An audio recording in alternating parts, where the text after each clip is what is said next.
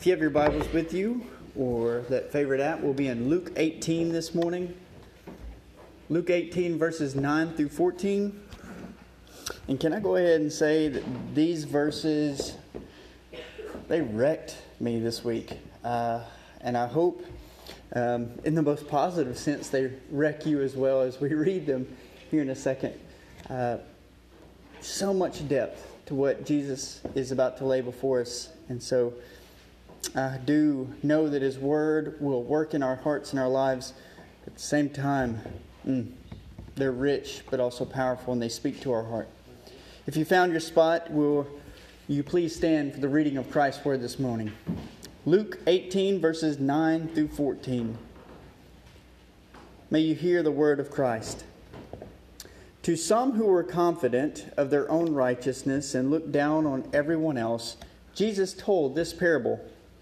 2 men went up to the temple to pray, one a Pharisee and the other a tax collector. The Pharisee stood by himself and prayed, God, I thank you that I am not like other people, robbers, evildoers, adulterers, or even like this tax collector. I fast twice a week, and I give 1/10 of all that I get. But the tax collector stood at a distance. He would not even look up to heaven, but beat his breast, saying, God, have mercy on me, a sinner. I tell you that this man, rather than the other, went home justified before God. For all those who exalt themselves will be humbled, and those who humble themselves will be exalted. Let us pray. Father, we thank you for this morning, the gift that it is to us. It was not owed to us. It is sheer gift. And so as we now gather together as your church, we have sung our hymns of praise to you. Now open our ears and our hearts and our minds that we might receive the word that too is a gift. And so as we've come into this place, we've come with hurts and pains and maybe even arrogance. Maybe we've come into this place with so much pride that we need to hear this because this is a sermon for me. And so, Lord, may you break down those barriers and may you speak straight to us this morning. We offer these things in the name of Christ. Amen. You may be seated. This is our third week looking into this next small thing of spiritual disciplines. And I've tried to build on each of them so that we can understand, the second week, build on each of them so that they all flow together. Last week we looked at the spiritual discipline of reading the Scriptures. What's the point? What's the end goal of why I read Scripture? Why does it matter to my growth in Christ? And we examine that. This week we're looking at the spiritual discipline of humility because I think they're greatly interconnected. When we read the Scriptures, we need to come with a certain posture in mind. We need to come with a certain heart in mind as we read the Scriptures. And as we move into next week, since it's Thanksgiving, a week and a half away, I hope you're already hungry, we're going to be next Sunday looking at thankfulness. And I do think all of those are interconnected. Reading of Scripture, humility, and thankfulness. They are absolutely a trifecta of what it means to be a Christian and to live this Christian life that we are all exploring and examining in our own daily lives. So here's where I want to begin. I think we have to begin by clearing the air of what we are talking about when we refer to this word of humility. I came across this quote a couple of months ago, and I highlighted it, I starred it. I wanted to make sure that I keep this one dear to my own life. And it comes from a writer by the name of Karen Swallow Prior. She writes this: humility is thinking less about yourself, not thinking less of yourself. We need to keep that close as we look through the entirety of this message this morning. Because the thinking less about yourself, is related to status or responsibilities that you might have. The latter is talking about value and worth. To think less of yourself is talking about this dignity. Humility in Scripture is not a degrading or a downgrading of your dignity. Your essence or your nature as an image bearer does not decay. It doesn't disintegrate once it comes to practicing humility. It's not like it wearies away. In fact, it's the opposite. Once it comes to humility, when we practice this Christ-like humility, we honor and we actually affirm our dignity as image bearers. So humility is, and I could say that this is the nugget of truth this morning, humility is thinking less about yourself, not thinking less of yourself. Humility values our dignity as image bearers, but it demonstrates that our roles that we have, the statuses that we might have in society or in culture, a class that we might have that we fall into according to a census data bureau, or maybe we're talking about some sort of clout or ranking or rating that we might give ourselves or a culture might give us. All of that is far less important than we might think that they are. And I think this is what Jesus is demonstrating specifically in this passage, and even more specifically this parable that he's telling. So when we minimize our statuses, our roles, our callings, we're actually maximizing our dignity as these finite little human beings who serve a very, very infinite and a very large and big God. So let's look and see what Christ has for us this morning in this passage. Verse 9, he says this, Luke writing this about Jesus. To some who were confident in their own righteousness and looked down to everyone else, Jesus told this parable. In verse 9, Luke is getting to really the heart of the matter. We can say it in a lot of different ways. Arrogance, righteousness, this sort of righteous pomp, maybe even a conceitedness or pride. Regardless of which term that we're going to choose, you get what Luke is after. And what Jesus is definitely aimed at in this parable, this telling of this story towards the Pharisees. These are just some of the descriptions that are characterized by the Pharisees and the tax collectors who are around him that Jesus will address again and again throughout the entirety of the Gospels. And notice what Luke says about these individuals. They trusted in their own righteousness. And because of this arrogant attitude that they have, they look down on everyone else. I want you to see that connection between this arrogant attitude that is there and the looking down on everyone else. In fact, that word look down, your translations might be something slightly different, but it gets to the same sense of the word. The Greek word, it means that it is actually posturing someone below you and looking down on them. It's this physical eye movement downward. And in fact, Luke uses it twice. He uses it once in Luke 23, and then he'll use it again in his writing of Acts of the Apostles in Acts 4. So I want you to hear both of these passages. In Luke 23, he says this, Then, when Herod, along with the soldiers, had treated him, Jesus, with contempt and ridiculed him, it's actually the Greek word of looking down. They put an elegant robe on him and sent him back to Pilate. That's the Luke 23 passage. Then in Acts 4, you have this quotation of this Old Testament verse about how Jesus is this cornerstone that is rejected. And so hear what Luke says when he writes this passage. This is the stone that was rejected, the one that was looked down on.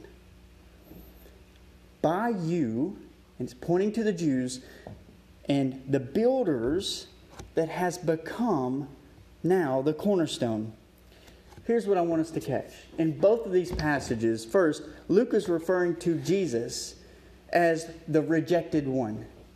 In the Luke 23 passage, Jesus is the rejected one, the one looked down on by the Romans. But then you get into the Acts 4 passage, Jesus is the rejected one, the one looked down on by the Jews. And so when Luke introduces this word in Luke 18 verse 9, he's trying to alert us as listeners, as readers, to this profound truth, and here it is. When we display arrogance or some sort of haughtiness or a ridicule, we're nothing more than modern day Pharisees. That's why that passage wrecked me this week. When we look down on people, when we display arrogance, we're nothing more than modern day Pharisees. There is a better way, according to Jesus, and that's why he then jumps into verses 10 through 14. I hope you noticed that the parallels and the connections I brought up a second ago, though brought up by Luke, that when the Romans rejected and ridiculed Jesus, that part, or even the Jews that rejected and ridiculed Jesus as well, notice how Jesus wants us now in this parable in verses 10 through 14 to connect with the humble tax collector, the one who postures himself with great humility before the very face of God. And he wants us to reject and to disconnect ourselves from the Pharisee in his righteousness and his arrogance. Here's what is happening in this parable. Jesus wants us to divorce ourselves from the arrogant religiosity of the Pharisee. And then he wants us to empathize and identify with the humble, rejected, and the forsaken tax collector. You know why? Because Jesus was always the one who was the humbled. He was always the one that was rejected, and he was always the one that was forsaken. So you have in this passage this tax collector as this one who is this Christ figure in the story. And unfortunately, his hearers, and especially the Pharisees, miss it. They miss it. They're continuing in their own arrogance and pridefulness, and they miss the point of the passage and the point of the parable. So let's look at verses 11 through 12. The Pharisee stood by himself. Let's do a little character analysis with this guy. And he prayed, God, I thank you that I'm not like other people, not like robbers or evildoers or adulterers or even like this tax collector. You can almost see him pointing, not like that guy. Because I fast twice a week and I give a tenth of all that I have. I don't intend to be blunt or rude in this question, but here it is. Have you ever looked at something at the world and thought, that's pretty ugly? That's disgusting. That's appalling or repulsive? I think we all have. The response that we're supposed to have right now and the reaction that Jesus wants to have us to have about this Pharisee is that way. Something that's repulsive or disgusting. It's ugly and nasty. He wants his audience to find that the Pharisee's actions in prayer are gross and unpleasant. Not only just to hear about, but to actually see somebody acting that way. And if you look at the Pharisee in verse 11, it says first that he stood by himself. We quickly jump over that. This Pharisee goes to the temple and he stood by himself. Why does that matter? Why does Luke want us to pick up on that standing by oneself in this parable? Well, it's obviously first contrasted against the tax collector who is standing at a distance. That's definitely something we should pick up on the passage. But his standing by himself is a gesture that reveals his own spiritual state. Here's what I mean. He's trusting in his own self-righteousness. Here you have this Pharisee separating himself from the rest of the people in the temple, and then he goes over there and he speaks audibly. This is not his thoughts. He speaks audibly this prayer before the very face of God. One writer puts this: he would not have displayed such gross audacity as to say this prayer loudly so as to be heard by others, such as the tax collector. That's why he stands by himself away from everyone else. And then notice what he says, the actual content of his prayer. He says this: thank you that I am not like other people, evildoers, robbers, adulterers, or even this tax collector. I fast twice a week and I give a tenth of all that I have. We might write this off as just pompous. We might write it off as arrogant. But have you ever prayed like that? Ever had a thought pop in your head like that? I sure have, unfortunately. Thank you that I'm not like that person.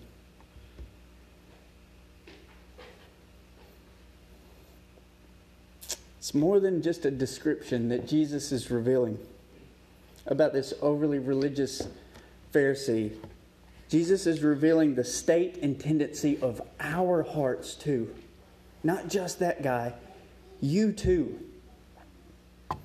This Pharisee thanks God he isn't first like this person these people that he describes, robbers, evildoers, adulterers, tax collectors, but he also prays how dishonorable and unfortunate it would be to be like those people who commit horrible acts of theft or evil or some sort of cheating or stealing. But the tax collector the Pharisee doesn't even recognize the state of his own heart in the prayer. Then the Pharisee thanks God that he fasts and he tithes, he gives, just like any good religious person should. Man, that passage. How wonderful it is that the Pharisee, of course, doesn't commit these evil acts that of stealing and cheating and other horrible acts, but he also does. He tells us he commits weekly, twice a week, these spiritual disciplines of fasting and giving. His hands are open. He's making sure that he is curbing his desires for something bigger and greater. But what's the problem with this? Luke tells us in the opening verse, they trusted and they were confident in their own righteousness, and they looked down on everyone else around them. And so let me say it this way, and this is for you, and this is certainly for me. Our fasting, our giving, our praise, our generosity towards our neighbors, our reading of the Bible, or whatever religious act you and I can think of, do not please God if our hearts are arrogant or prideful. Whew. That's so tough to swallow, isn't it? Because God continued to speak to the prophets in this very same way. In Isaiah, God tells Isaiah, these people came near to me with their mouth and honor me with their lips, but their hearts are far from me. Their worship of me is based merely on human rules they have been taught. And then he goes to Amos about 200 years later, and he reveals this to Amos. I hate, and he tells Amos to tell the people of Israel this, I despise your religious festivals. Your assemblies are a stench to me. Even though you bring your burnt offerings and your grain offerings, I will not accept them. Though you bring choice fellowship offerings, and I have no regard for them, away with the noise of your songs. I will not listen to the music of your harps, and instead let justice roll down like the river, righteousness like an ever-flowing stream. If the Scriptures teach you and I to look down on people and teach you and I to boast about our good works or even our spiritual status, then we've distorted both Jesus and the Scriptures. Jesus instead offers us a humble, better way. If you look with me in verse 13, Jesus says this, but the tax collector, so there's this contrast about to happen, but the tax collector, he stood at a distance. He would not even look up to heaven, but beat his breast, saying, God, have mercy on me, a sinner. According to the Jewish law in the first century, the tax collector couldn't bring himself near to the holiest places. There were 3 different holy places with the temple in that day. You had the holiest of holies. That's where only the most righteous and the most holy of priests could go into, and they usually went into it once a year for the Day of Atonement. Then you had a little bit outer space where the Jews could go into in order to worship Yahweh. And then you had an even further outer space where God-fearers or people who trusted Yahweh, but they weren't Jewish. It seems as if, in this case, the tax collector is in that third space. He's not even anywhere close to the holiest of holy places. He could not even see himself getting nowhere near this place because of how he saw himself. As one writer notes this, the tax collector is so deeply under the impression of utter unworthiness before God that he remains standing far into the unholiest of parts and does not even venture to raise his eyes. Church, without humility, you and I cannot beat our breasts.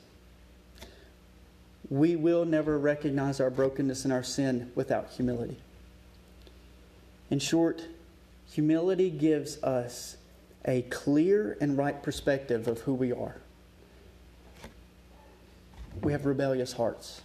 We have this tendency to run away when God speaks. We have this tendency to run away when we know that Christ is the safest and the most beautiful place to be. But we run.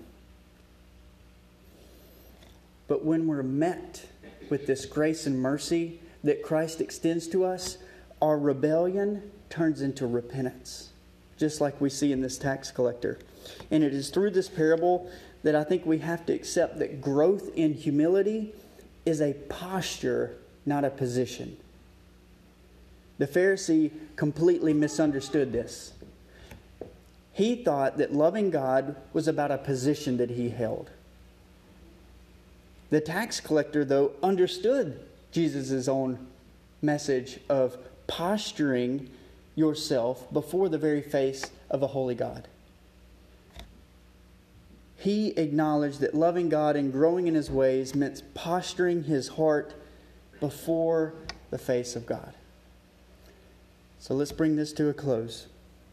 When we look closely at the Pharisee and the tax collector, I think there's one major application that you find here in this passage.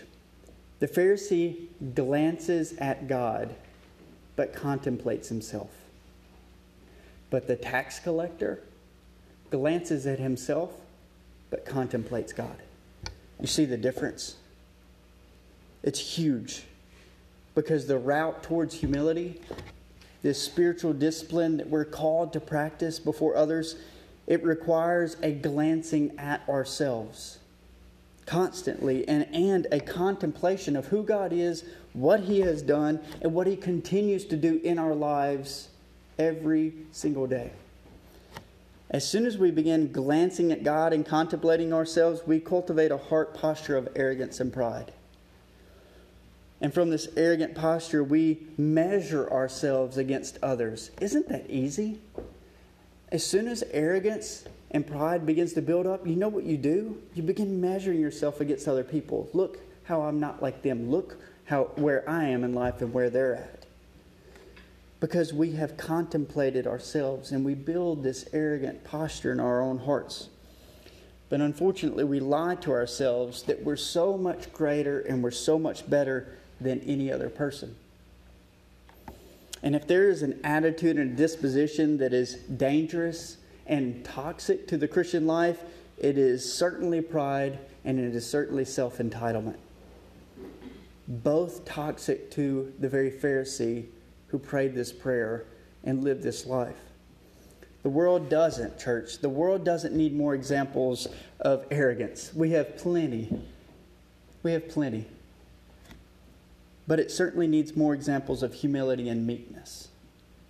I'm convinced that you and I, we cannot grow with our walk with Christ without humility. I am certainly convinced of that. So how do we do this? How does Hickory Grove, how do churches deepen into Christ's humility? Here are a few ways. First, humility mimics the life of Christ, whereas pride mocks the life of Christ. I think you see that in that passage with Luke 23, where the Roman soldiers are mocking the very life and person of Christ. Second, humility serves whereas pride enjoys being served. Third, humility looks up, whereas pride looks down. Fourth, humility is willing to suffer, whereas pride cherishes safety and stability. And fifth, humility thinks less about oneself, not less of oneself. Hickory Grove, here's what I would push us in practicing humility this week. Not just any humility, a Christ-like humility. Look for places where you can practice this in your homes, in your workplace, in your communities. Here you go. May you mimic the life of Christ. May you serve willingly. May you look up often. May you suffer for Christ's sake. And may you think less about yourself, not think less of yourself. Let us pray. Father, we thank you again that we have been given an opportunity to open your word so that you might speak to your church. And as it was said at the beginning of the sermon, it is one of those passages that can wreck our hearts. But it wrecks our hearts because we have seen our own arrogance, and I have seen it this week. And so, Father, forgive me in the ways that I treat others, the ways that I even treat my own family, and maybe even treat myself. And so, Lord, may you continue to work in Hickory Grove's life, because I see so many incredible examples of humility in this church. That you have people here who are ready and willing to serve no matter what. On Wednesday nights, some who are not worried about eating first, but actually eating last. And they're serving drinks. They're doing just the smallest things in order to show that your humility is worthy. That they want to be the last, not the first. And that's what we need. We need the church to be a people of last, not a people of first. And so give us opportunities. As we prayed last week, and we almost dared you, Christ, to open up opportunities. May you do it again this week. We dare you to open these opportunities so that we can exemplify and exude your own humility wherever you have called us to be. Give us the strength to be humble. May you also give us the wisdom to be ready for that moment of not only seeking humility, but practicing it well. So, Lord, show us those many times that we can serve our families, that we can love our neighbors, and that we can love our community through the service of them. And do this, not for ourselves, but for the sacrifice of Christ. Lord, we thank you for this time of being able to break the bread of your scriptures. Now, may we continue feasting and marinating on it. We offer these things in the name of Christ. Amen.